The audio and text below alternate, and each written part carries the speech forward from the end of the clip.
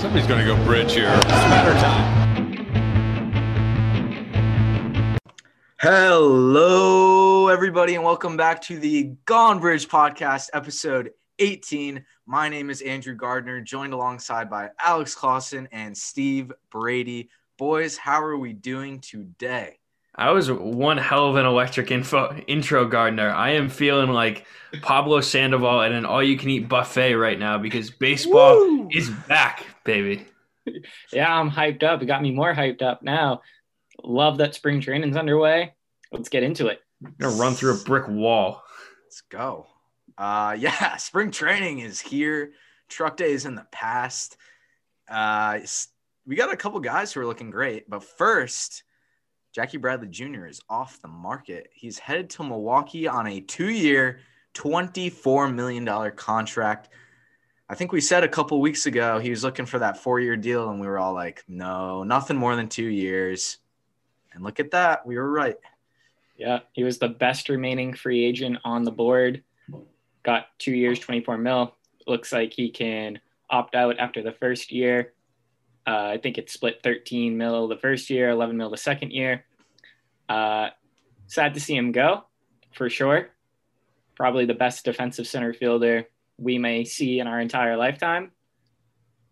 Thank you, Jackie, for all you did for us. Red Sox organization, that home run against the Astros in the playoffs in 2018, that was nice. Sad to see him go. Yeah, rest in peace, Jackie Bradley and the Killer Bees. It sucks to see him go, but it's just a business at this point. I guess I'm not surprised that he left the Red Sox. It kind of seemed like it wasn't the right time for him to be on the team. The Brewers took me by surprise. I didn't see that coming. I would have expected him to go to a team more like the Astros that was a little closer to contention, but if the money's there, and the Brewers are still a good team, so he'll add some good value, and he got the bag, so good for Jackie. I think this is a good signing for the Brewers, honestly. I agree. The Cardinals got Arenado, but besides that, the Central's pretty mediocre division. So we'll see what happens there. As for the Red Sox side of things, for me, I think we all knew this was coming. This is more of just a nail in the coffin for me that 2018 is over. And it was Betts left, and we got all the highlights from him, and that was painful. And then Benny got traded, and we saw all the highlights of Betts and Benny together. And now that Bradley's gone, I'm seeing all these pictures of Killer Bees are done, which they obviously are. And it was such a short-lived era, which stinks because all three of them are homegrown. They won a championship in basically their second full season together. And now we don't have any of them. And it hasn't even been 3 years since we won the World Series with them. So I think it's more of just, damn, this really stinks rather than I'm going to miss Bradley. He was a great player for a bunch of years. But, you look at some of the stats, he was streaky at times. He never really could push through to what we fully thought he would do with the bat. But I will definitely miss him. Yeah, it's the end of an era. Like you said, Killer Bees are gone. But that being said, spring training being underway and being able to watch a lot of these young guys, a lot of these prospects ball out recently, like Duran and Dahlbeck. It's been exciting to watch, and it gives me a little bit of hope for the future of this organization. I'll say with Duran lighting it up in spring training as he's doing, we're recording as the game is going on, and he's 2 for 2 with a double and a homer. So is that good? If this is any sign, then Duran coming up and replacing Bradley isn't such a bad thing. That's good, Steve? I think so. That's what I've heard. Okay. Is a .556 batting average good as well? Wait. Let me think. Fun fact, that is 156 points higher than Ted Williams' batting average. Yeah, that's good. It's actually 147 because he hit, 409? I don't know. Quick math. Never mind. You're an accounting guy. You got the numbers better than I do. But yeah, we're going to miss Bradley, but man, the Red Sox are slugging in spring training. That first or second game against who was it? It was against the Braves. That was pretty ugly. I don't want to get too far into the spring training here because, it's still the first week of March. There's still guys in the lineup who I've never heard of. But, looking at some of the individuals, besides that really sloppy game against the Braves, the teams look pretty good. Yeah, who excites you guys the most? Not even just prospects, maybe new additions, just from the last 3 or 4 spring training games. Yeah, I mean, I'll let you go first, Gardner. I think Jeter Downs, honestly. I feel like people kind of forget about him because people focus on Verdugo. It was like, oh, it was Verdugo for Mookie. But people forget that we also got Downs and we got Wong. And Wong isn't supposed to be, the next Jason Varitek, but he's going to be a decent catcher. And Downs is our second baseman of the future. I mean, I don't know about this year, but 2022, I definitely see him having a good shot at being our starting second baseman. And he's looked pretty solid. He's not going to be a guy who's going to hit 30 home runs a year, but he reminds me a little bit of Pedroia, a smaller guy, gritty. So I really like him. Yeah, they've had him at short a little bit. They're moving him short to second and a little in between there. But so far he's looked good. Duran, who we just talked about, has looked great. And then who was the other guy that I was just thinking of? Dahlbeck has looked fantastic. Kike has made some good plays. I think he hit a homer in their second spring training game. Mm-hmm. So Kike's looking good. Dahlbeck, as you mentioned, is hitting moon bombs. So all good signs. Kike's got that dad strength now. Zach, that's right. Yeah, it's like Mike Trout. Remember that? Oh my gosh, yeah, day and night. Kike's exciting because he's been producing at the leadoff spot in our lineup. So maybe we got a consistent leadoff hitter now. Yeah, we'll have to see. I saw Cora came out with a quote that he said he respected the Red Sox decision last year to have JD bat second for most of the year, but he said that he's going to be moving him back into the middle of the lineup. So, yeah, well, that basically means what idiot put JD at 2 in the lineup. Yeah, he's like, I'm not going to trash Ron Renneke, but what the hell were you doing here? Yeah, but Duran also lighting it up. Duran, hungry like the wolf. Shout out to them. Yeah, we want to propose a little Duran nickname here. Steve we were brainstorming the other night. Fits together. Duran, a band from, I believe, the 80s, a little before my time, famous for a song called Hungry Like the Wolf. Duran's an upcoming prospect who's hungry for success. Duran, new nickname, the Wolf. Book it. If she sticks, she sticks. I love it. We need shirts with that now. So yeah, we'll be rocking with that. Section 10's got their nicknames that latch on. We'll get Duran before they can. Hell yeah.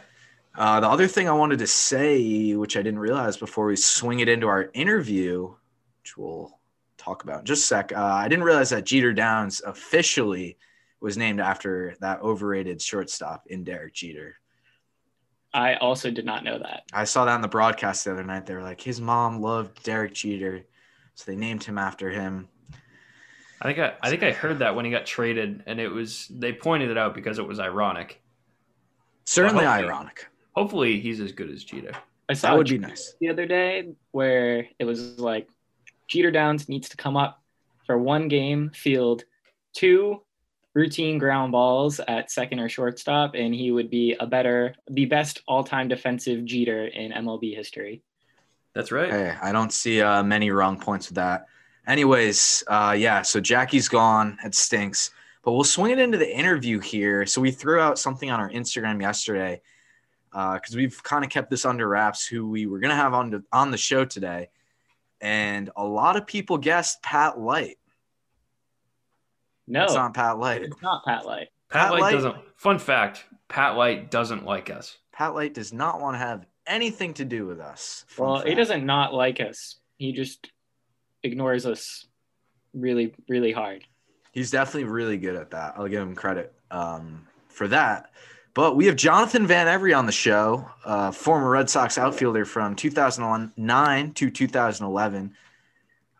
He gave us some great stuff. I thought it was a superb interview, and we will definitely be having him on the show again in the future. I had a lot of fun working with him. You guys got any things to say before we move into it? Shout out JVE. Great guy. Great interview. Friend of the program. Enjoy. Yeah, huge shout out him. He gave us some really good content. So I hope you guys are excited as we are to give this thing a listen. It was a good one. Before we move into it, there's a little JV trivia here before we move into it. He was one of only 2 guys in Major League history to have something happen to him. If anybody can guess what that is before the interview, big props. But anyway, we will swing it into the JV interview right now. So enjoy. Well, we have a very special guest here today. Former Red Sox outfielder Jonathan Van Every is hopping on the Gone Bridge podcast. Jonathan, we really appreciate you coming on today. How are you doing today? Yeah, we're doing great. Glad the snow's over. Nashville got probably 5-6 inches of snow and ice over the last week. So enjoying the 65-degree sunshine. It's more like it. Oh, we're all up in New Hampshire. I know I speak for all of us. We say we wish we could get that weather right now. It's been freezing up here. I can imagine. So we'll start off by asking you how you got into baseball. How did you start? When did you start playing when you were younger? And, why did you enjoy it so much? I guess, when you're growing up, when you're in Little League and stuff, a lot of kids either had the gift or they don't. And that's kind of the separator in T-ball, the coach pitch. As you come up, when I was a little kid, I grew up in Carrollton, Mississippi, a little podunk town in north central Mississippi. And I saw these giant horse apples on the side of the road. And that was my first word, ball, pointed to it, ball.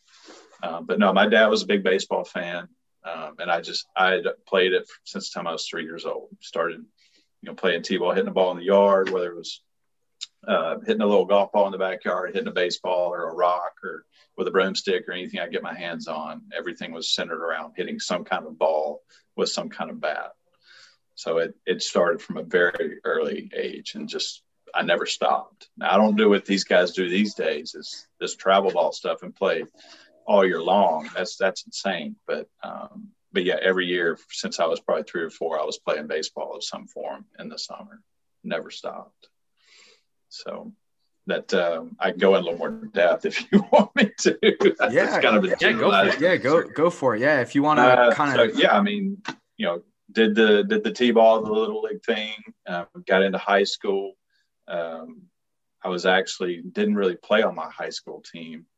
Our high school, Northwest Rankin. I don't know if you guys I know you haven't ever heard of Mississippi baseball, but Northwest Rankin High School is probably one of the premier high schools in the state, talent-wise in baseball. And they have arguably like a Division II style facility, immaculate field, immaculate stadium, clubhouse, all that stuff. And, one of the big things is raising money on your hit-a-thon.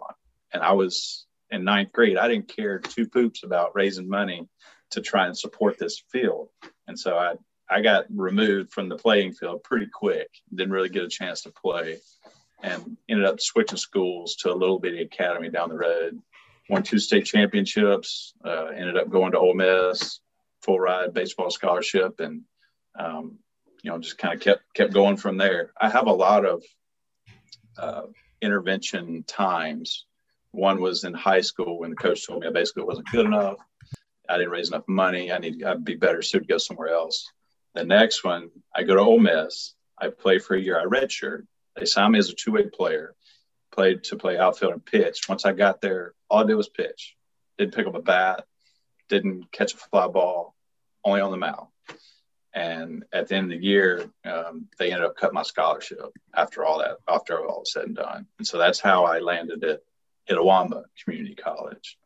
So the guy at Itawamba, his name's Chuck Box, who was actually recruited me out of high school to go to Freed-Hardeman University up in Tennessee, close to where I am now.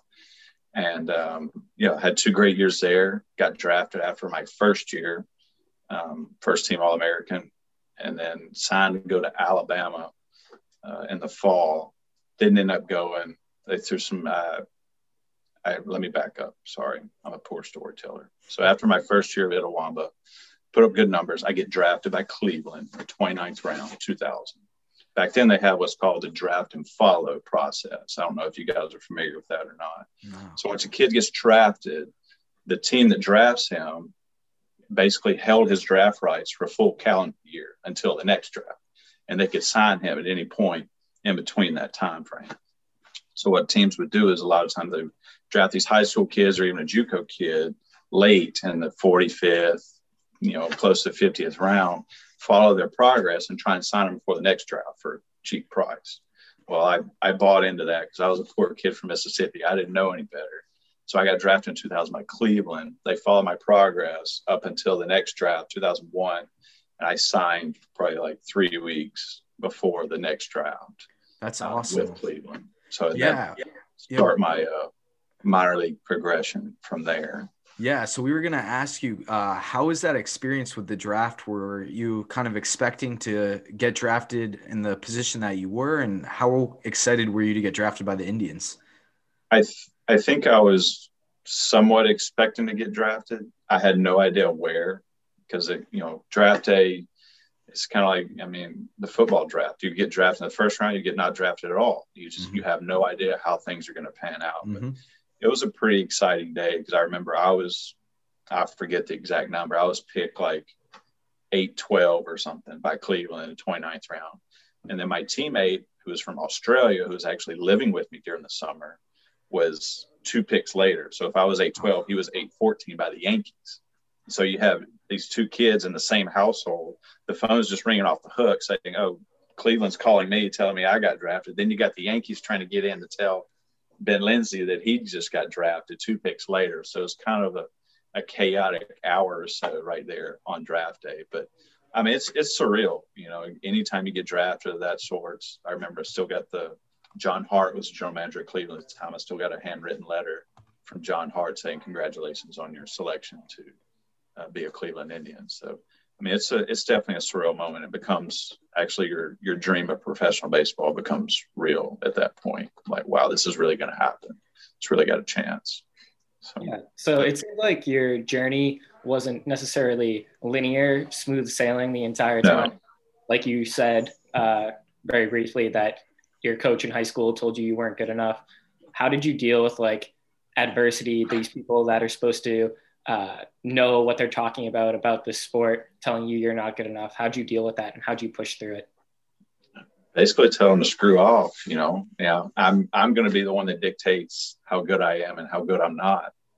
And, if I kind of wish in my old self, I would take my young self's advice a little more in day-to-day life, dealing with what I deal with on a daily basis. But if it's anything that you're passionate about, like I was really passionate about baseball. I really thought I was good enough to play at the next level, and I had the will and determination. And I wasn't going to let a coach or a scout or anybody else tell me I wasn't good enough. I was going to prove to them that I was good enough, or I was going to prove to them that I wasn't, one or the other. But I was going to make that decision. I wasn't going to let anybody else tell me I'm not good enough to do anything. So you just keep pushing forward, just try and shove it up their butt and prove everybody wrong. Guys through the minors, a lot of guys come through the minors and, for one reason or another, some make it to the majors, some just kind of can't keep going. Do you kind of keep that mindset throughout? You made it to the majors in the end, but, was that prove them wrong attitude? Did you keep that through the minors and kind of throughout your career? Yeah, to an extent. Baseball's a fickle game. Because it's like, oh, you're not good enough to go to AA. Okay, I do get to AA. Now you're not good enough to go to AAA. I finally get there. And then I finally get to the big leagues. But there's always the next level. Now it's, okay, I want to stay in the big leagues so long, or I want to get so many years of service time so I get my pension. There's always that next level of drive to try and get to. And one of my downfalls is I was always my worst enemy. I was so hard on myself because I expected so much. I expected that I should be an everyday starter in the big leagues. I should hit 30 home runs in the big leagues. And still to this day, I do believe I would have had things gone differently. But, I'm very grateful for my time. I was, amongst some of the best athletes to ever play this game with the 07, 08, that little run of Red Sox teams, incredible personnel on those teams. And I was more than fortunate and ecstatic to be a part of that. But yeah, you always want to try and level up. And still to this day, I really think that I should have played longer. I should have made more money. I should have, done a lot more things. But every now and then I still let it get to me. But I think for the most part, I've kind of come to peace with how my career panned out. Well, hey, in 2008, the Red Sox had an incredible roster, and for you to break through and make your major league debut on that team is is something that many people can't say. So, Yeah. I mean, you deserve a lot of credit for that. How was it making your major league debut? It was at Camden Yards, correct? It was at Camden. And I don't know if you can see behind me. I know it's blurry, but this is actually the lineup card from my first game. Wow, that's awesome. That's awesome. So if you talk about great players, let me run this down. Ellsbury, Pedroia, Ortiz, Ramirez, Mike Lowell, Kevin Youkilis, Jason Varitek, Alex Cora, and then me at the bottom. I mean, like, you go figure and then you got JD Drew, Sean Casey, Coco Chris, Lugo, Kevin Cash. I mean, it's just an incredibly stacked team. And it was just seeing this is humbling in itself. This is amazing. This is incredible. Just to see the quality of players that, I mean, Hall of Famers are on that list. And then you got my little butt down here at the bottom. Is that bat from your debut too? Or it is. So I didn't get my first hit with it, but when I got my first hit, there was one guy standing on the top step with his arms outstretched and gave me a big bear hug, and it was Sean Casey. Arguably the nicest guy. No, not arguably, but he is by far and away the nicest guy I have ever met in my life. And he was so nice to the point where I thought he was like slapping a kick me in the butt sticker on my back. Like, what's the joke? Why are you so nice? But he's genuinely an incredible, incredible human being. So when you finally got out there for that first game, I know you had spent 6 or 7 years in the minors, correct? Up until that point? 7, yeah. 7. So was that like a really like I made it moment? Like you had mentioned, you know, people were doubting you. That must have just felt amazing. Yeah, it was incredible. I was in Pawtucket at the time. We were playing in Buffalo, which ironically, I was on Buffalo's team the year before. So we were in Buffalo playing them. And that's when I got called. I knew there were some injuries and stuff going on at the big league level. And phone rings at 7 a.m. and it's RJ, Ron Johnson, God rest his soul. He just passed away from COVID, unfortunately. Probably my most thrilled manager. I loved having him. I got spoiled with managers between him and a couple more, but I knew as soon as the phone rang that I was going to go up, and it's a surreal feeling, and it still didn't feel real until I actually walked out onto the field, and I'm in a Red Sox uniform, and I see all the other guys stretching. I'm like, wow, this is really happening. But it was one of those snippets, you hold in time forever, and you'll never forget. It was definitely a special moment. Very cool. Very cool. So, the lineup, you mentioned a bunch of those names, guys that, will be in the Hall of Fame someday. David Ortiz, Manny Ramirez, one of the greatest right-handed hitters we've ever seen. Those guys that you shared a field with. Do you have any anecdotes? Do you ever talk to those guys about, anything like, just sharing a field with them? What does that feel like? I didn't really talk a whole lot with, Manny's one of a kind. So I don't know if you guys are familiar with the Red Sox locker room, but you have the locker room. Then Manny had his own little locker room in the back where the press couldn't get to him. And he's a very interesting bird. But he's a super nice guy, but you can tell, the wheels are turning a little bit faster, but that's what makes him great. That's, all the people that are by far and away exceptional at what they do, whether it's baseball or music or football, or, they have a tendency to you can't carry on the same conversations with the general population that you can with these guys. They're thinking 10 steps ahead. So, and he was one of those guys. And, but he was always friendly in passing.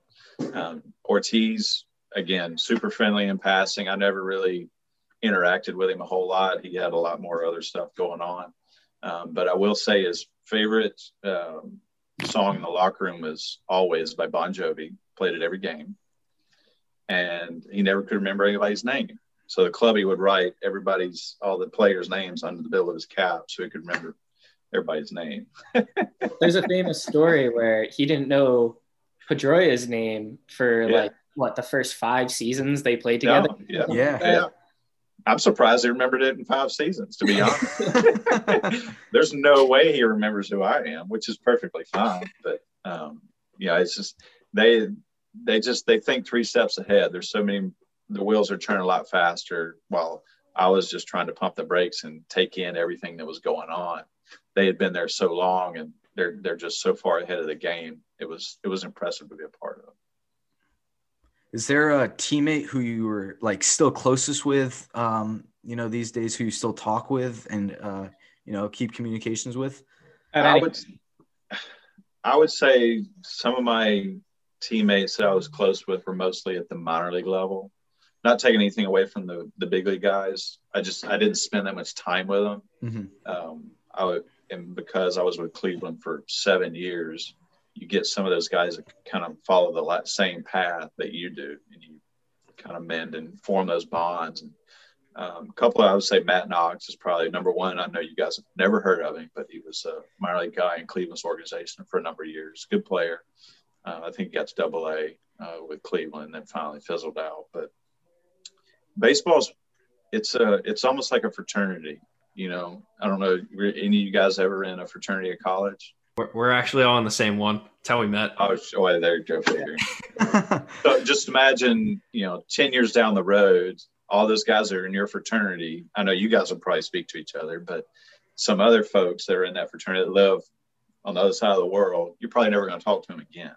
Mm-hmm. That's kind of the way baseball is. Once you're out of that little network, it's very tough to break that barrier and get back in.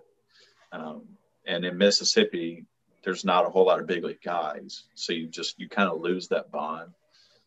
So I really haven't reached out to a whole lot of folks in Boston or anywhere else. And I'm not saying that's out of spite or being mean or anything. It's just, the distance and this day and age, you got so much going on with your own life. It's tough to keep those bonds going, those connections. I still have everybody's phone number in my phone, but I don't know whether they're good or not.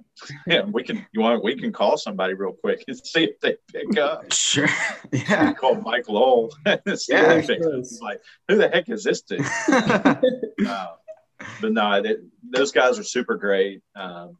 You text them, and that was back in the day when texting was still fairly new to me in 08, 07, 08. But no, on the field, off the field, those guys, they treat you like family. But they each have their own family as well off the field. So once you lose the bond, the connection of baseball, everybody kind of goes their separate way. Mm-hmm. And I was no different. Yeah. Curious about, I know that baseball players, we all know, are some of the most creatures of habit. There are people that are superstitious. Did you have any pregame rituals that you had to go through before you stepped on the field? Yeah, don't strike out. Don't strike out.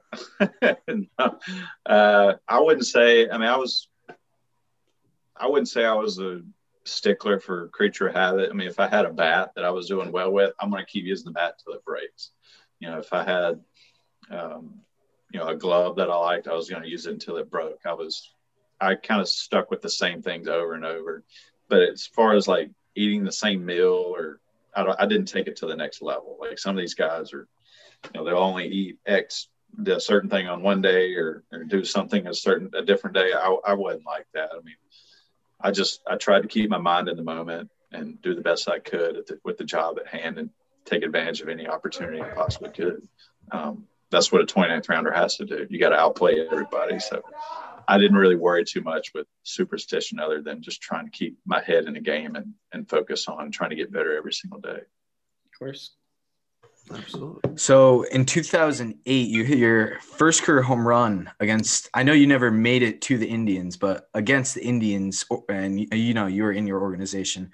How was that feeling? Was there any spite against the Indians or? Absolutely. There was spite. 100%. It was 2009 actually. Okay. My bad. You got me there.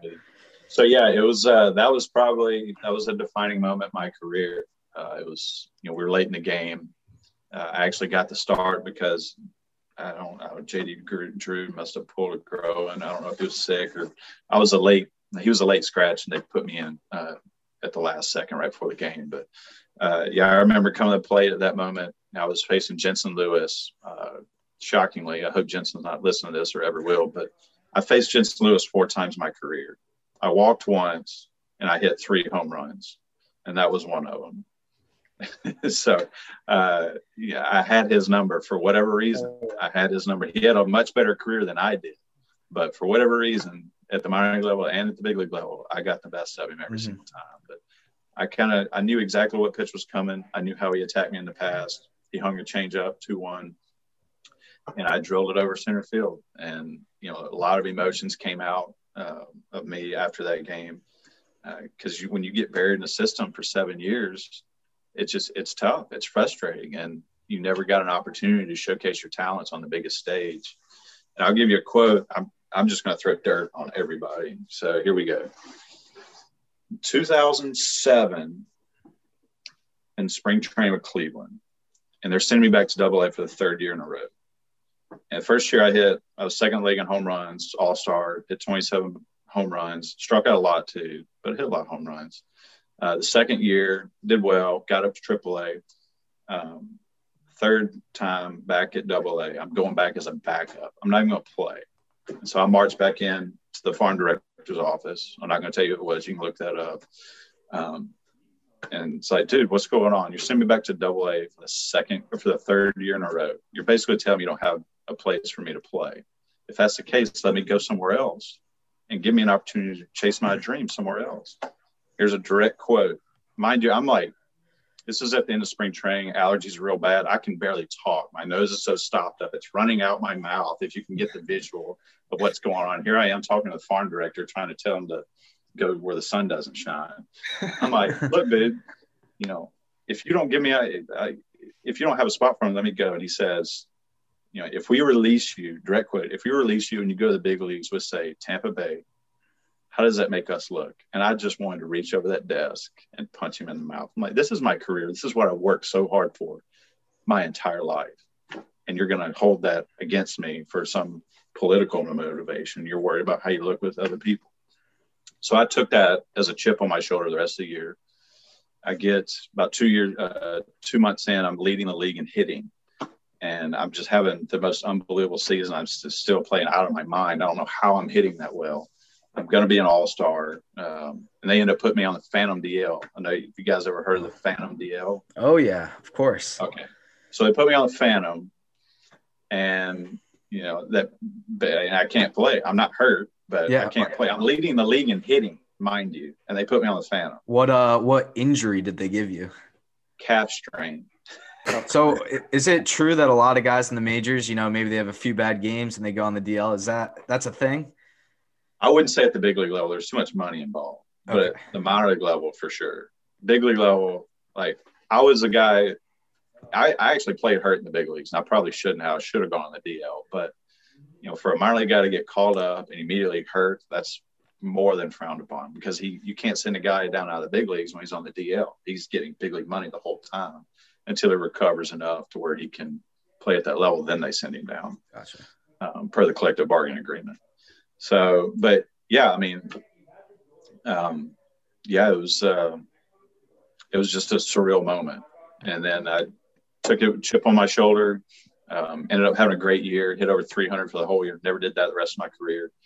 And then at the end of the year, got picked up by Boston. So pretty incredible season that year. I was worried that Cleveland was going to put me on their 40-man. And I didn't want to be, and they didn't. And so I became an outright free agent and had the ability to sign with whoever I wanted to, which was a bit nerve-wracking because at the end of the year I had a pretty bad knee injury, had season-ending surgery about a month before the season ended. And I'm like, oh God, here I am, minor free agent. Is anybody going to pick me up? I'm hurt. First day of free agency, I get 15 phone calls from teams. Wow. I was like, okay, this is probably going to work out. Mm-hmm. So I had, fortunately, I had the ability to kind of pick the avenue that I wanted to go. 6:30 a.m. First phone call I get was Billy Beane with the A's. First day. And that kind of set off the chain reaction of, oh, well, Billy's interested in this guy. We all should probably be too.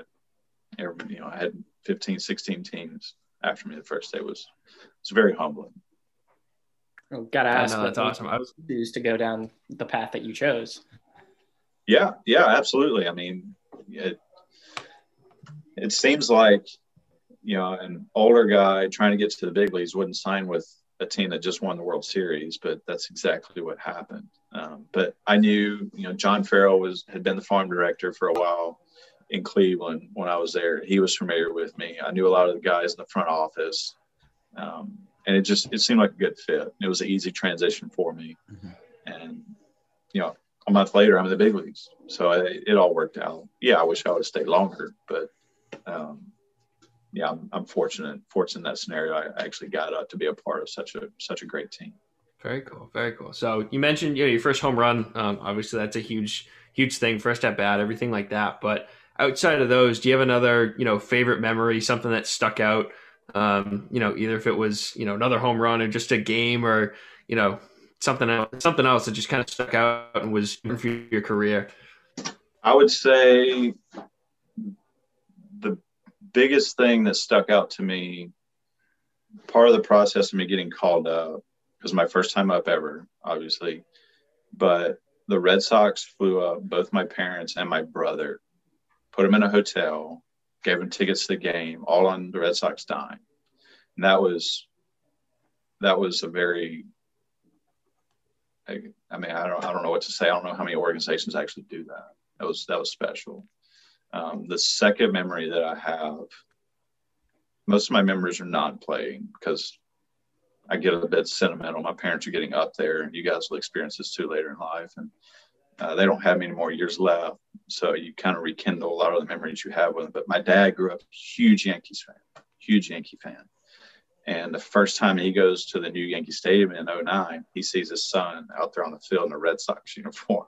That was a bit of irony, but it was just such a surreal environment to look around in Yankee Stadium, see all the big bright lights in New York, and then see my little old Mississippi dad up there in the stands. It's pretty cool. But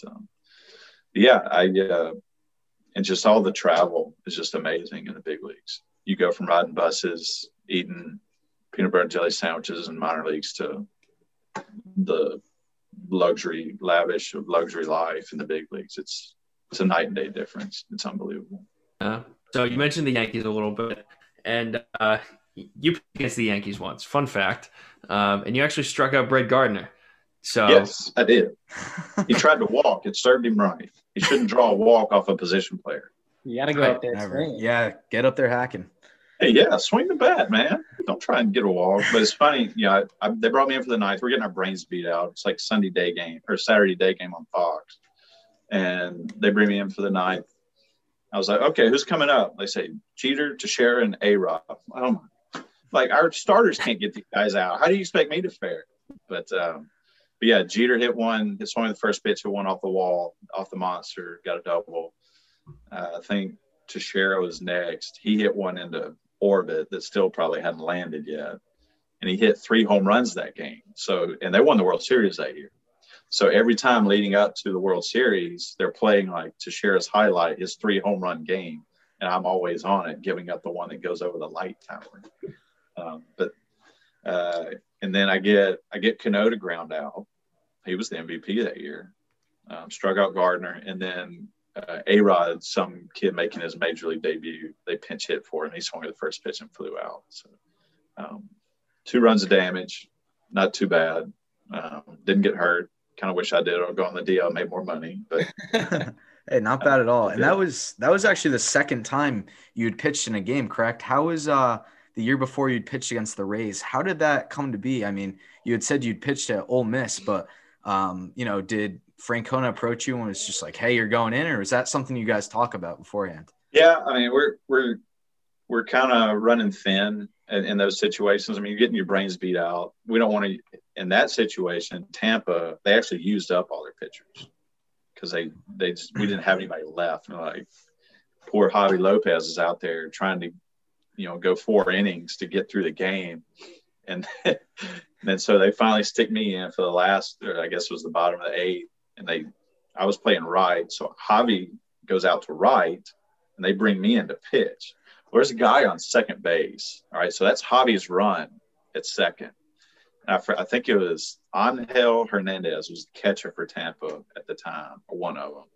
And he hits a ball to right center. So now Javi is trying to chase down his own run in the outfield. He takes the worst angle ever. He takes like a 90-degree angle and just does not even come close. He was trying to save his own run. But, yeah, that was kind of funny. But he didn't give me too much crap over it. But I ended up getting out of the situation. One run, not too much damage. Just get out of it. Don't waste any more players. Get in, get done, get out of there, and move on to the next day. Yeah, for 2 relief appearances, you're doing pretty well. Not bad. Not bad. I mean, my ERA is through the roof, but, they didn't have to come pull me and put somebody else in. Well, so Exactly. That's a little bit of a benefit. Exactly. Did you get to take a look at the speedometer, see how fast you were throwing that game? I was probably throwing a very heavy 78 with some run. That's pretty good. That's pretty good. Because we have a little bet going on. So Steve has a bet with me and Andrew that me and Andrew think that at some point, if we train hard enough, we can throw 90 miles an hour. In our lifetime. Yeah, look at him. I was throwing 90 in JUCO in high school. I was about 87 to 90, somewhere in there. But I used to have a really good arm from the outfield. But as I got older, body just falls apart. You guys will figure that out soon. Exactly. Once you get in your late 20s, this stuff doesn't start working like it used to. Yeah, me and Andrew are still 19, 20 years old. We got plenty of time. Yeah, we'll figure it out. I don't know about 90. I don't think they're even going to touch 80, to be honest with you. Hey, we'll see. It's all good fun. I actually have a funny story for you. So your second career home run was actually at Camden Yards. That was actually the first Red Sox game I ever went to. And I remember watching you hit that ball out to center field. I was just like, this is awesome. I remember Ortiz hit 2 home runs that game. Daisuke pitched. What other memories do you have from, that game or, any other games in 2010? Yeah, that was a launching pad that day. Camden, the wind was blowing out, beautiful day. And there was, I don't know whether 13 home runs, I think, between both teams somewhere. Yeah, it was a slugfest.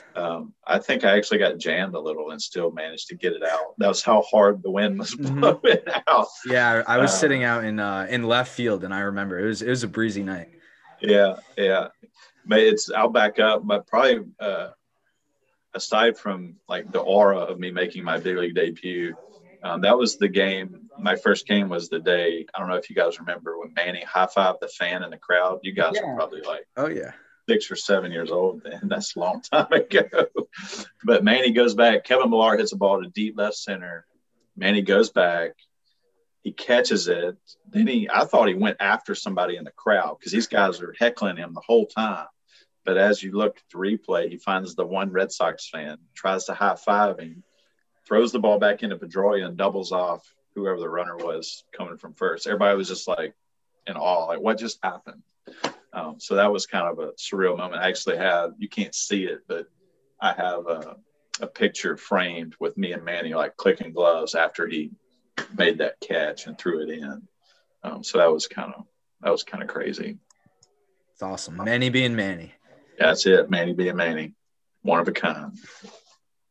Have you seen the video of the guy in Australia not recognizing Manny with the guy was wearing a Red Sox hat and Manny went up to him to try and be like, hey, it's me. It's me. I'm Manny. No, I haven't. The guy had no idea who he was. He was like, "Can you leave me alone, please?" Well, you're going to run into more of that as the younger generation comes along. They don't really remember the old players too much, and that's the nature of getting old, unfortunately. Yeah, if you're wearing a Red Sox hat, though, you got to recognize. You know history. You got to know, man. Red Sox fans are very historic. I mean, I don't know. Maybe I don't know. I have no excuse for that guy. He should know who Manny Ramirez is. Absolutely. There's no excuse. He's arguably the best happened twice. of all time.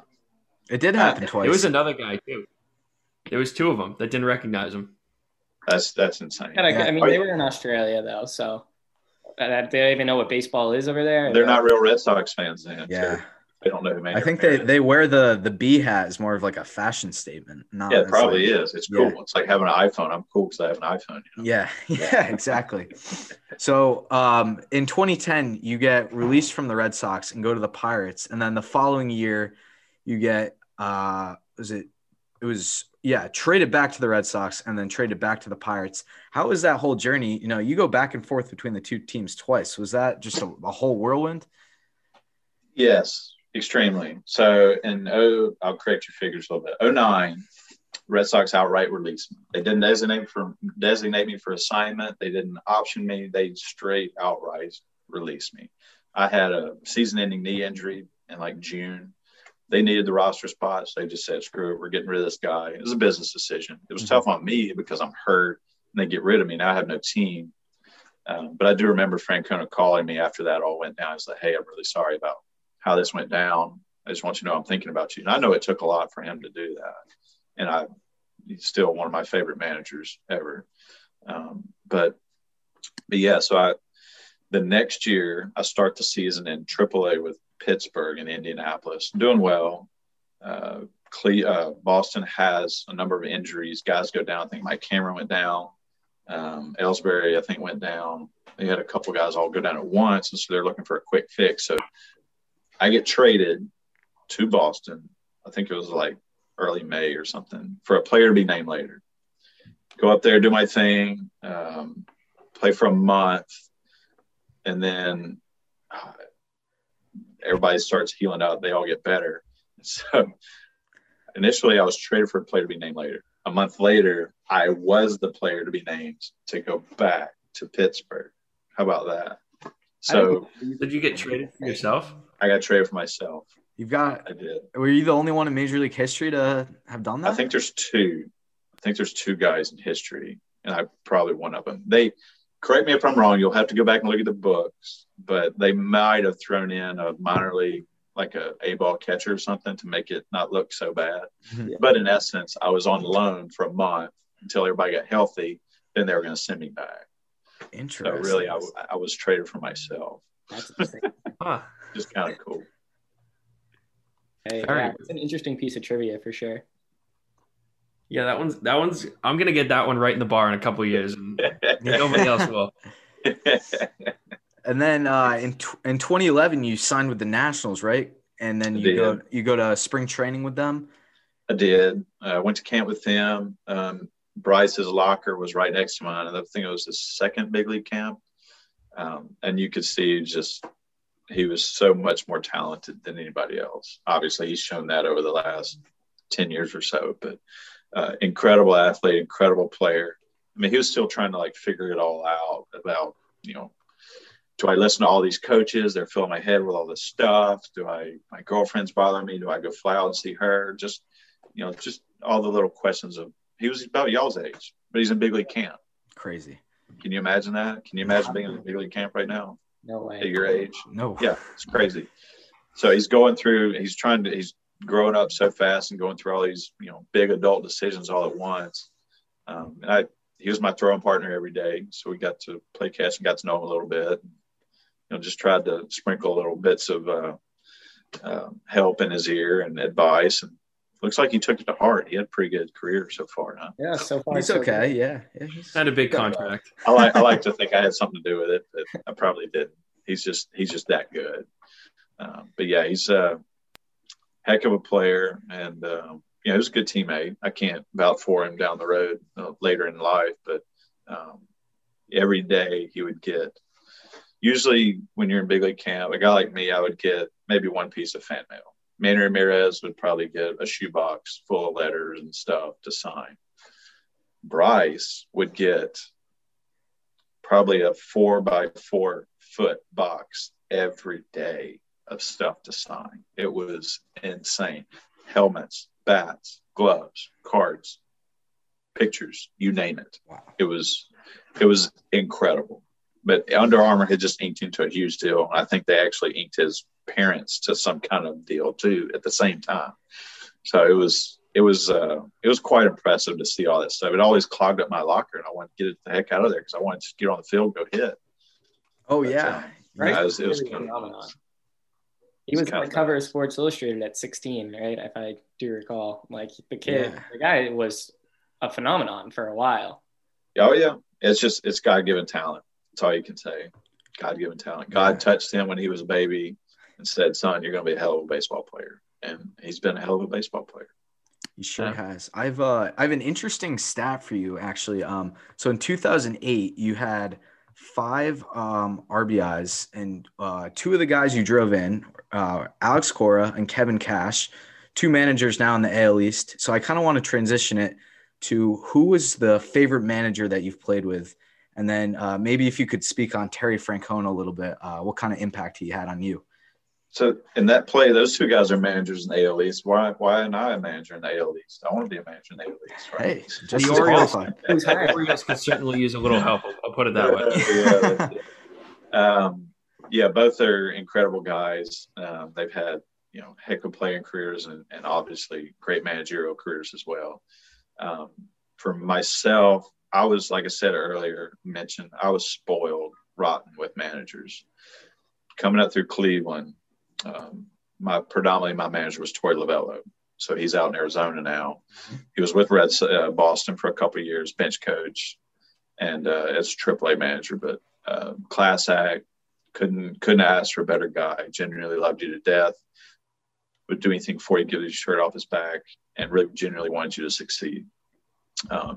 Second, I'd say I'd put Francona is probably my second favorite. Just I didn't have that much time with Tito, but since I had so much time with Torey, I mean, it was just we had an incredible bond, incredible relationship. But Tito's right there, same temperament. He was always the guy to go. Don't you remember back when Papelbon was pitching? If he had a bad game or something bad happened, he would never go talk to the media. It was always Tito going in to talk to the media. No matter how good or bad it was, he's out there vouching for his team, telling them we're sticking together, trying to pep everybody up, and we're all in this thing as one unit, as one cohesive unit. Mm-hmm. Anytime stuff started to go off the rails, I mean, you immediately knew this guy's got my back. He's going to fight for me, and he's not going to throw anybody under the bus in the media. And that's one of the things that Tito's done better than probably anybody is deal with the media. And as you guys know, Boston has an incredibly harsh media. They're cheering you on when you're doing good, but they're racking you when you're doing bad. Just for instance, like in Cleveland, at Jacobs Field, after a game, you'd have 4 or 5 media in the clubhouse. Boston, you got 50. And they're just all sitting in the middle, like looking around. Mm-hmm. Like, what can we hear? What's going on? Can we find some little side story to write stuff about? And that's probably where like the chicken and beer fiasco came out a couple of years ago. It's just a bunch of stupid media sitting in the middle of the locker room, and they tried to overhear something, and they decided to write an article about it. Getting a couple of people fired for it. But Tito was great, and his door was always open. Same thing with Torey, and they would do anything for you. And third, I'd say probably Ron Johnson, RJ, may rest in peace. But, that guy, no matter how bad a day you had, if you were 0 for 4 strikeouts, you look at that guy and he's just going to put a smile on your face. He's always happy, go lucky. And, I mean, he wants to work hard, get better, but at the same time, he's not going to waste any time being sad and upset. He's always just going to be a cheerful guy ready to go back and get the next one.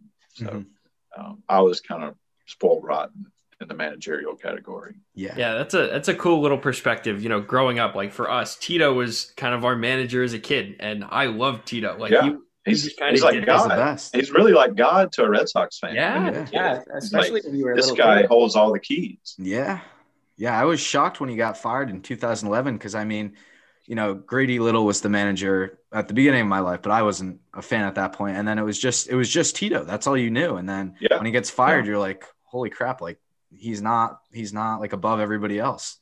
Yeah, and that's just I think the media played more into that than anything else. Yeah, and unfortunately, in big market places like New York, Boston, LA, I mean, the media can write whatever they want. Yep. And they have a following, and people entrust them whether they're telling the truth or they're not.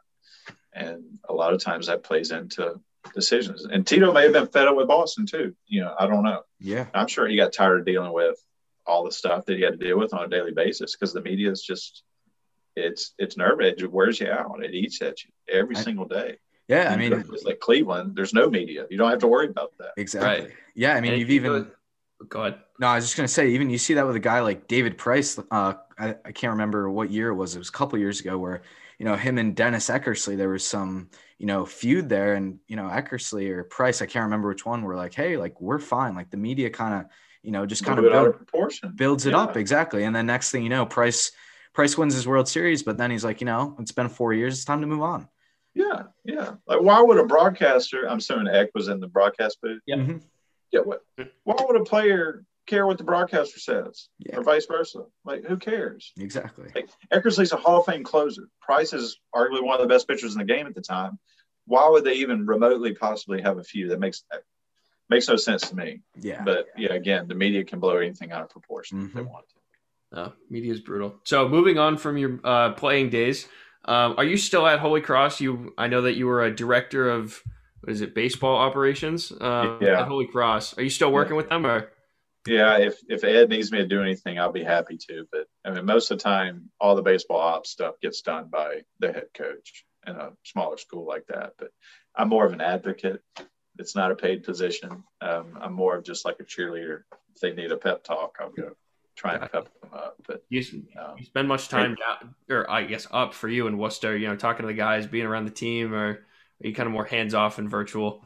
Yeah, it's hands off virtual for the most part. I was about a year and a half ago, October of 2019, before all the COVID mess hit, and got to spend a good long weekend with the boys, and great experience. DeCenzo was kind of my connection to Holy Cross. Greg DeCenzo, he's since moved on. It's funny.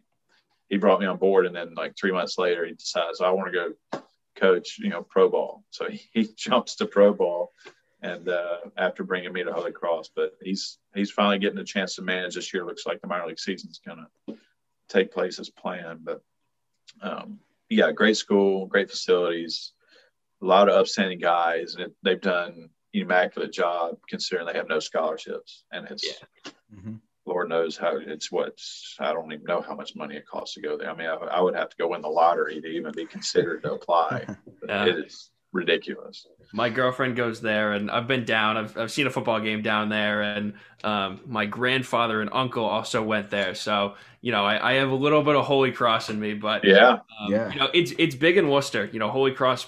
Of course. Even Holy Cross baseball. It's just cool place to be if you're in Worcester. People love it.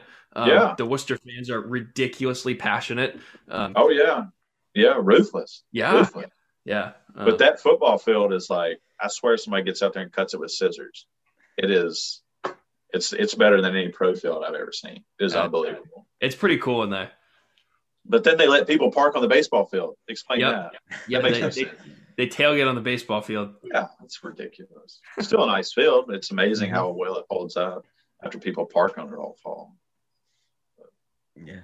To pivot in a slightly different direction real quick, do you still keep up with the MLB today? Are there any players that currently are in the league that you like watching? The short answer is no. I can count on one hand how many baseball games I've watched since I got done, and it's not many. Probably the 2016 World Series takes up most of those games because that was an exciting World Series with the Cubs and the Indians. I knew a lot of guys on the Indians, and I knew a lot of the guys that were from Boston had managed to go over to Chicago at the time. But no, I don't really follow baseball that much. Man, tons of respect for it. Love the game. Always will love the game.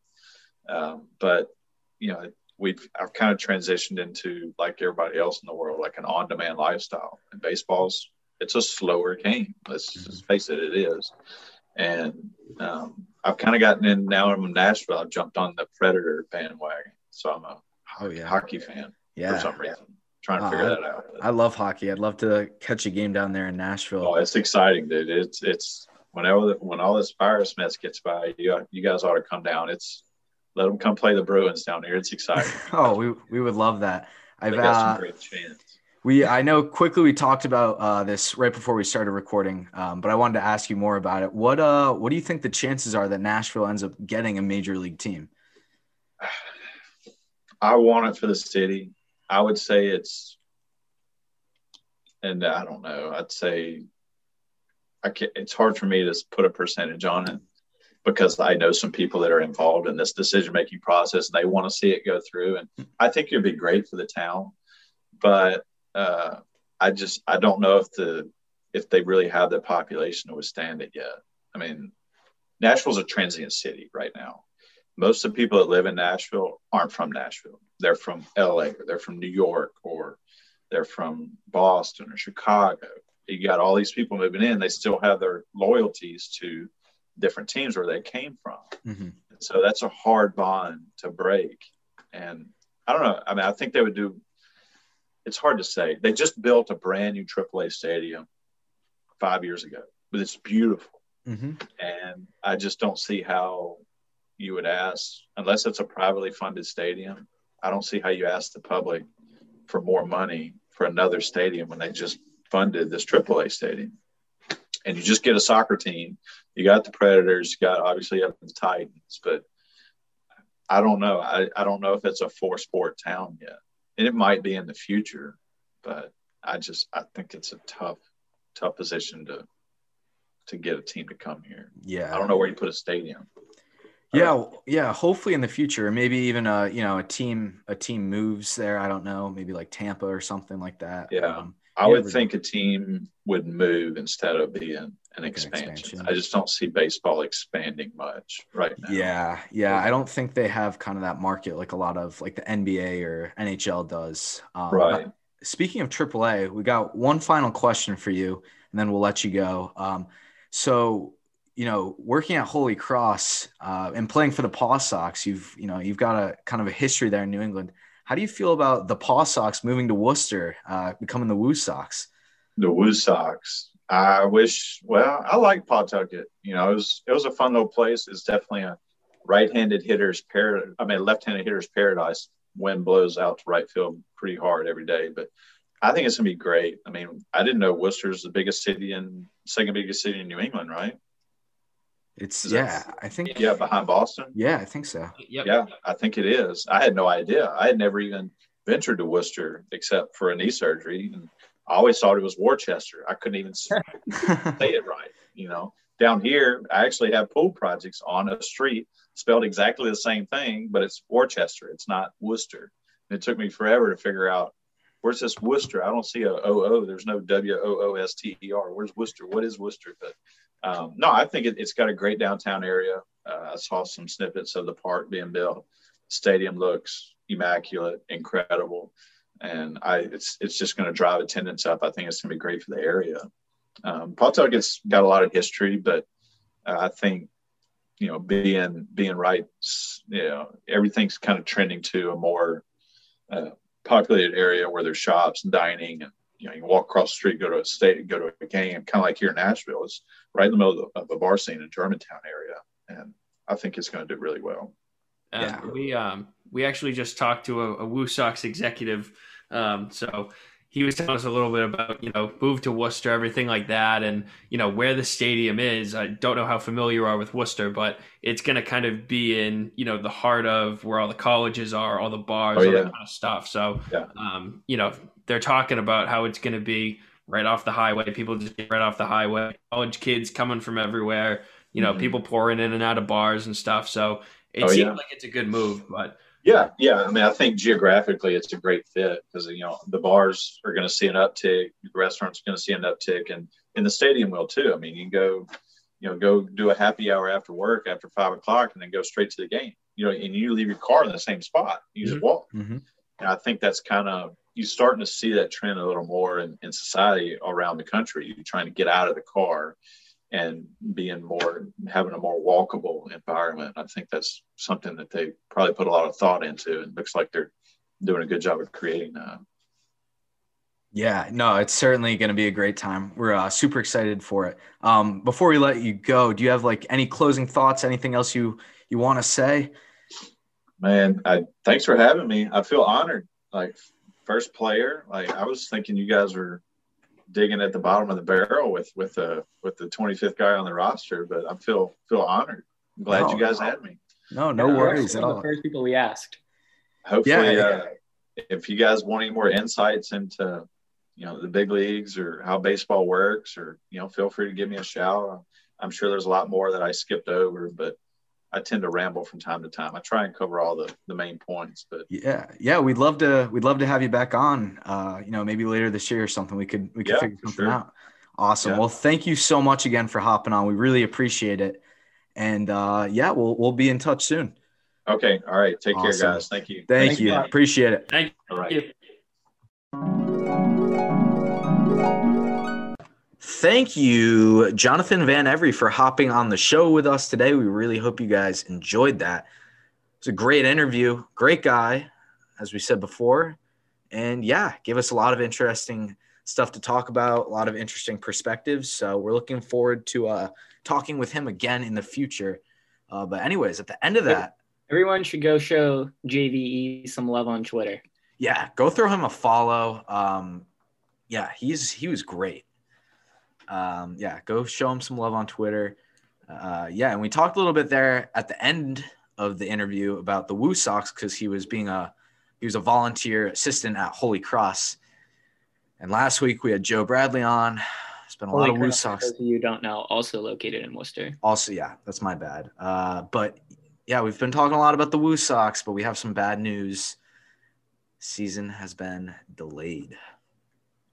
Extremely unfortunate. Ooh.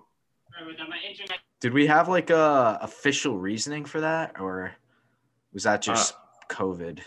I don't know. All I'm saying though is it was not to any fault of our man Joe Bradley. Never. He was definitely pushing for the season. Yeah, he seemed pretty confident that Polar Park would be ready, but I have a feeling that it was mostly a COVID issue there. So that stinks.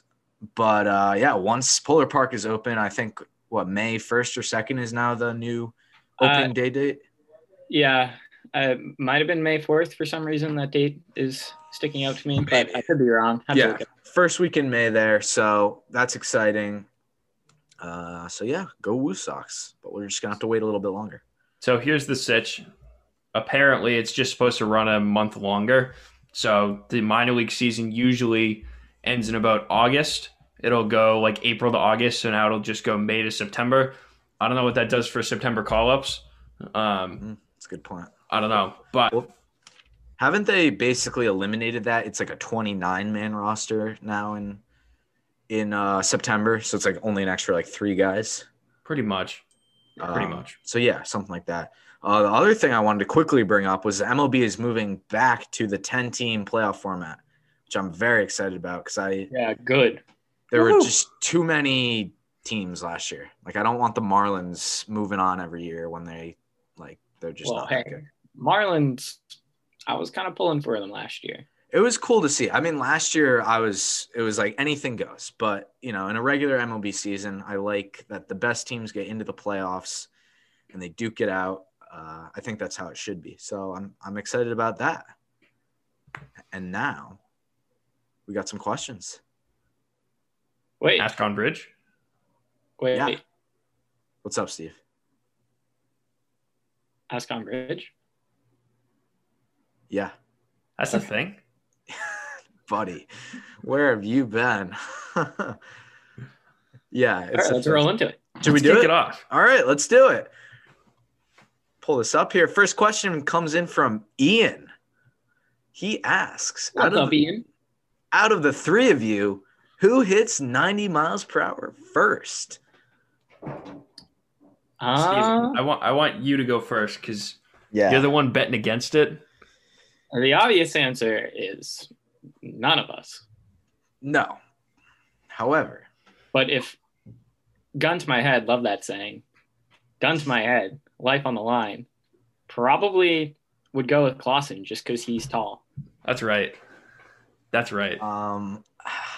It pains me to say, but I think the obvious answer here is Clausen. I mean, he's a lot taller than Steve. That being said, though, if it was like really like in real life, like one of you has to hit 90 miles per hour, there's a gun to my head, I would just be like, pull the trigger, man. Because you wouldn't even let us throw. We'll see you in the afterlife. Save me some time. You wouldn't even let us throw. You just nah, I would just get it over with. What if one of us just like magically pumped 90 after that? That would suck. Yeah, I'd feel bad. You would have to. It would be in my honor. It would only be because I sacrificed myself. So you were a martyr for our pitching abilities? Yeah. Cool. Extra motivation. Clausen, between the 2 of us, who are you picking? You guys could wear a patch on there. Is that a question? Oh, God. Why would I bet against myself? No, Eddie, you and Steve? Between the 2 of us, yeah. Oh, you and Steve? It's tough. Steve's Mr. Glamour Muscles, so I got to go Gardner. I don't understand that logic, but thanks. I saw Clausen at the gym yesterday. He was repping the Woo Sox merch. I was like, Yes, I was repping the Woo Sox. yeah, sweet. I was putting up some nice bench numbers. Yeah. What are you thinking right now? All I was thinking of was my performance someday when Joe Bradley invites us to Polar Park to throw out the first pitch, and I go out there and I pump 90. Are you going to be the next?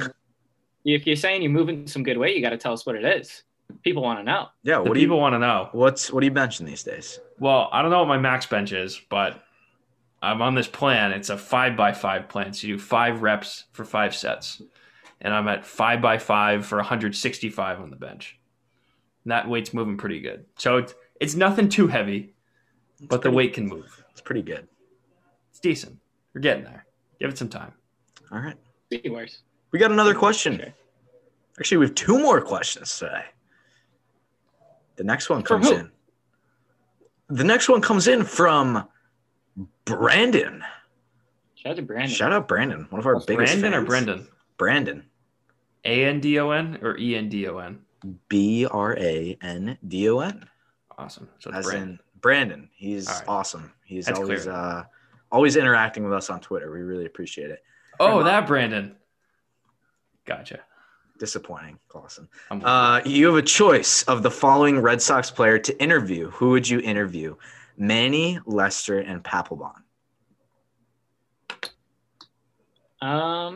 I would probably go with John Lester because I would love to hear his perspective of getting traded to Oakland and going on to win a World Series with the Cubs as well. I feel like he's got a really interesting journey that I would love to hear about directly from the man himself. Cancer survivor, too. That's right. That's right. Yeah. Yeah, he had cancer. Survivor. I thought you said he was on Survivor. Yes. No. John Dude, Lester was not on He Survivor. is not a reality show star. For me, so the obvious answer is Manny because Manny's Manny. So I'll go in the other way and I'll defend Jonathan Papelbon a little bit and say that guy was a psychopath. He's definitely got some good stories to tell. So I would pick Papelbon just because I think that would be a pretty unique interview. Would you ask Papelbon. him about that time he choked Bryce Harper in the dugout? That would be a good question to ask. Yeah, I think actually, we might would not have wanna to- ask him that question because he might leave the Yeah, Zoom. you definitely would want to save that one to be the last one because if you lead off with that, it's just you're asking for problems. I think for me, I'm just gonna roll with the easy answer. I mean, it's Manny. Manny unfiltered would just be unbelievable, and I feel like he's gotten to a point now in his life where he can really look back on the Red Sox and tell some of those great stories from 2004, 2007. I'd even love to know what happened in 2008 when he was traded. But I mean, listen, if we could get any of those 3 guys, that'd be awesome. Yeah, sign us up. Jesus Christ. Yeah. I'm in. We got one other question today. It comes in from our friend Robert at the Pesky Pole podcast, who we will be Shout out. beating in our fantasy baseball league. No question. Destroying, mind you. His question was, who's your dark horse pick to have a breakout season next year? Dark horse pick. If we're talking horse, I think you got to go Chavis. That's Thought a good about choice. For a second. You went to go with your guy. I mean, Gardner, you predicted that Pivetta was going to be an all-star. Yeah. Did you not? I did 2 episodes ago. Yeah, I'm going to stick with my man Nick Pivetta. He pitched what's today? Thursday? He pitched on yesterday or Tuesday? I think it was yesterday. He had a pretty solid outing. I mean, again. Let me crank one off him, but other than that. Hey, it's all right. It's spring training. I'm going to roll with Pivetta. I like Pivetta.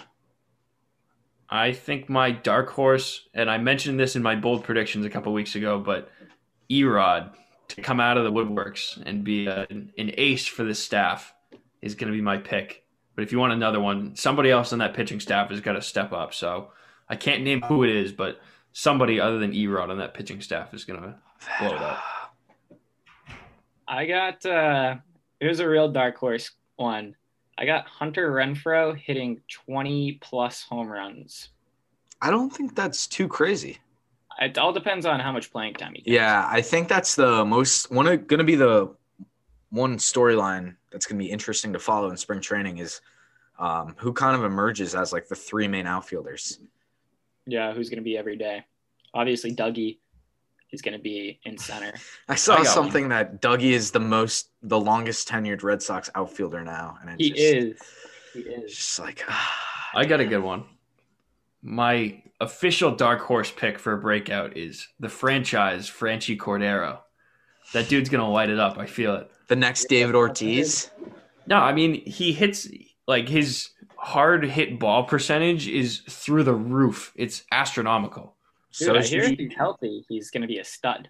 Yeah, that's what I'm saying. If he hits it hard, and he's a lefty, so he can just benefit from that short wall right. He's going to be a tank. Also, I just had something pop up real quick. I got like a little mini rant here.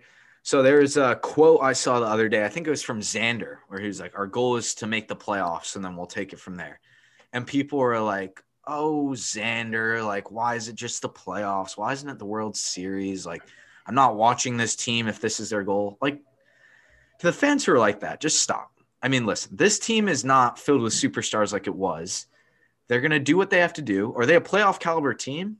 Yeah, they're on the fringe of that. I'm not going to lie, but I just hate all the people. Like I saw people on Twitter saying today after Bradley signed with the Brewers saying like, this is it. This is the defining moment that I'm no longer watching the Red Sox. Like if that's really what's going to push you over the edge, man, like, come on. So I think people are already fed up with Heim, which I get. 2020 was. What do you mean you get it? What has Heim done that deserves? No, I get that they're frustrated. I get that they're frustrated, but they're surface level fans. They're not the ones who actually don't care. The ones who don't care. I don't know how I'm trying to say this about how Heim has performed so far is because we actually understand that he hasn't gotten a fair chance yet in Boston. And I think that he's going to prove a lot of people wrong this year. He is. Look, if you're mad because Xander Bogaerts said our goal is to make the playoffs this year after last season where we stunk. We were out loud. Really, really bad at baseball last year. And you're going to get mad at Bogaerts for not saying that, oh, yeah, we're going to World Series or bust this upcoming year. Yeah, World Series or bust. Like, what are you talking about? What kind of unrealistic expectation is that? I honestly don't think there's one thing that a player could say right now that wouldn't get people mad. I mean, if he said that, people would be like, oh, you're just full of it. Like, that's not going to happen. And if he says, listen, I think we're going to be mediocre, people are going to be like, well, I'm not tuning in if this is the work ethic of this team. I mean, there's no middle ground, which stinks. So I'm riding on the prove them wrong 2021 Red Sox. That just to hop in for a second, I think if the Sox make it to the playoffs, like actually make it to the playoffs, if they can make it through the wild card round, I think it just turns into this big why not us type of situation. Because if they were so bad last year, I mean, they've done it before. They went worst to first in 2013. Mm-hmm. And then, correct me if I'm wrong, they did in 2018. No, 2017 they were decent, but they were second. They lost to that team, the Astros, who ended up like cheating. That stinks. Yeah, not a deal. Anyways, 2013 they went worst to first. So why not again? Yeah, that's the bottom line. Listen, we're all young enough where our Red Sox tenure as fans has been unbelievably good. I mean, we've been here for 2 decades and they've won 2 World Series. I mean, for a lot of these 50 to 60-year-old fans, your first 40 years as a Red Sox fan was dreadful. I mean, they were not good. So I think we need to take it with a grain of salt here and look at it like, hey, if we go 5 years without winning a World Series, but we still make the playoffs, we still have some good seasons, that's okay. I mean, imagine being a Seattle Mariners fan. And being a Sox fan since 2000 has been interesting because we've experienced the highest highs and the lowest lows. We've won 4 World Series, but we've also experienced years like last year. We've experienced years like last year on a couple of separate occasions. So Yeah. So anyway, I would just say to those Red Sox fans, stick it out. I get that you can be frustrated with some of the moves that we've made. However, we have not seen them play a single game on the field. So until it hits mid-June and the Red Sox are 10 games out of first place, I don't think that you have much reason to argue right now until we can see what they do. Anyways, sorry for that little tangent there. Notes with Clausen. Awesome. Do you have any notes? Is the And well stupid. You guys ask me every week, and I have plenty. Dude, one week you were like, I don't know, man. I'm kind of dry right now. Yeah, we have a whole segment named after you. So here's the sitch. I have a bunch, but it's just the level at which I'm producing them is not They're so not much. all winners. I'll put it in baseball terms. For the month of July, I was hitting 450. For the month of August, I'm hitting under the Mendoza line. Oh no. So what do you have? my average is still in the 300s, Mhm. but I just blew up for a little bit. Now I'm slowing down. All right, well, let's hear a note. Well, this one's actually new, so we're starting to tick back up above the Mendoza line. All right. Let's hear it. You're like literally Jackie Bradley Jr. You're hot and you're cold. Exactly. I am Jackie Bradley Jr. So my first thing, if you guys haven't checked out Carabas's Twitter in the last week, the dude has freaked out about college baseball, and it has me so jacked up about it. Everything he's posted, I've watched every video. It's got me hyped up. I'm going to start watching college baseball because these dudes are just electric. It's fantastic baseball. Yeah. Shout out UNH baseball. And club baseball. Yeah. College baseball players are some characters. They're awesome. That's what I'm They're talking awesome. about. I mean, being around the Cape League guys for a bunch of years in my childhood, I mean, they were the best. And yeah, I feel like that's a division of the sport where I just don't really watch a lot of it, but I agree with you, Clausen. I'm excited to see more of it from Jared. Now's the time to start. And the other thing, and this can tie in a little bit to the closing out the ninth, but I need new baseball jerseys. And I need suggestions who to get. Red Sox, not Red Sox, just cool jerseys. So if I'm you got telling you, anything, huh? So I'm telling you, Bo Jackson on the Royals. It's a good suggestion. I need a wide casting net, and then I can start picking fish. Maybe Deion Sanders. Deion Sanders. It's a good suggestion. Not a I don't know. Yankees. Let me know. Tweet at Gone Bridge. Don't tweet at me. You can tweet at me if you want, but you're not casting a very wide Twitter net. I am followed by 6 people, 2 of which are in this room. Henderson. Let's go. Be a great one.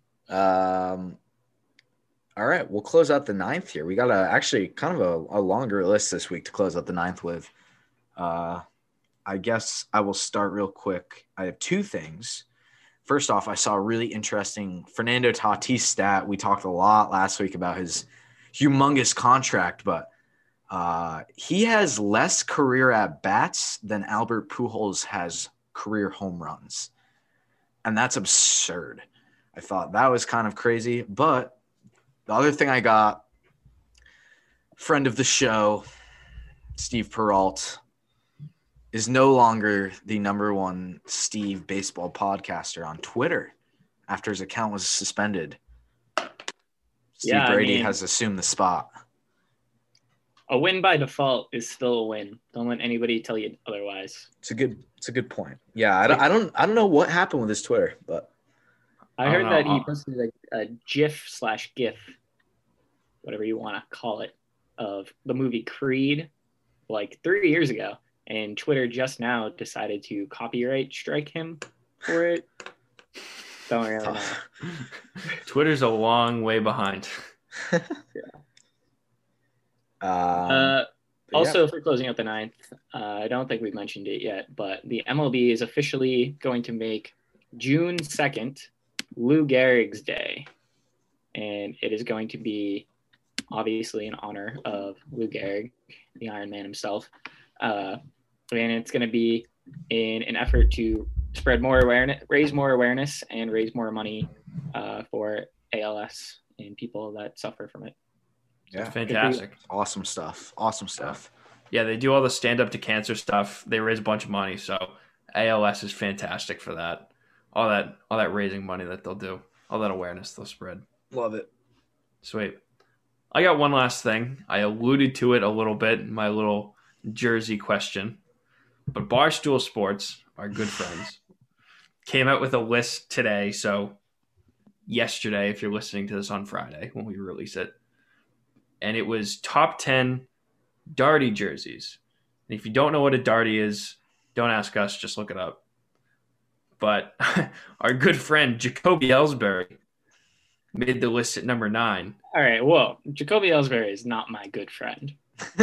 Might be your good friend, Lawson, but he's most certainly not my good friend. Once a good friend, Jacoby Ellsbury, before he once a very injured outfielder for the Red committed Sox. Fraud against the state of New York and the New York Yankees specifically, has made the list at number 9, and it doesn't happen to be a Red Sox Jacoby Ellsbury jersey when he was good.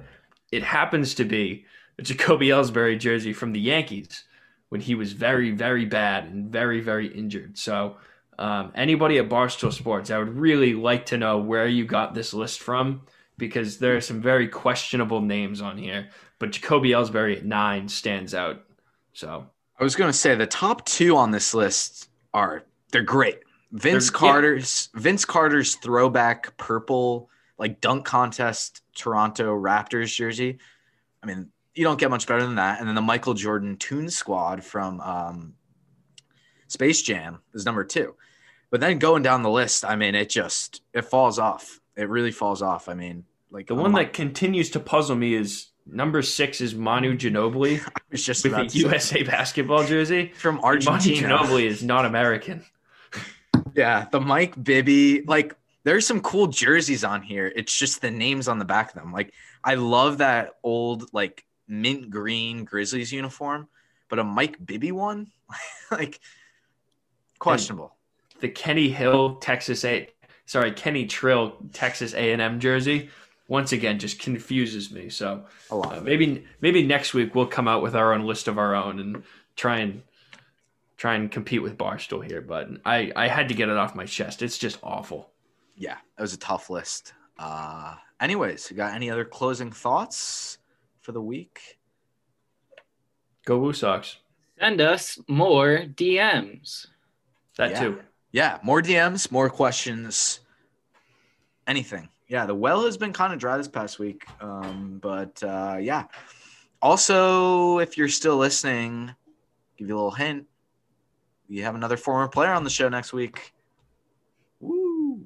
I'll give you a hint. He is currently an electronic music artist. Actually, quick plug right here before I forget. His new music is coming out tonight at midnight. Let's go. So, if you know who this man is, we'll give him a little shout out. And if you can do the investigative work to figure out who it is. That's a good call. Someone could call the music quote unquote house music. I don't really know what that means because I don't listen to that particular genre. I feel like it's like electronic. Yeah. I don't know why they call it house former music. Red Sox first baseman, former player. So, yeah, if you can connect those dots, awesome. But it's not Pat Light. I'll say that right now. It's not Pat Light. Probably never will be Pat Light. Honestly. Might not be ever Pat Light. Anyways, we will wrap this up here. Thank you for listening this week. This was a good episode, jam-packed with a lot of stuff. So if you enjoyed what you were hearing, follow us on Instagram at GoneBridge Podcast and Twitter at GoneBridge. Subscribe to us on Spotify and Apple Podcasts or wherever you listen to your podcasts. We also really appreciate nice reviews on the Apple Podcasts. And we will be back next week. Another guest for episode 19. See ya.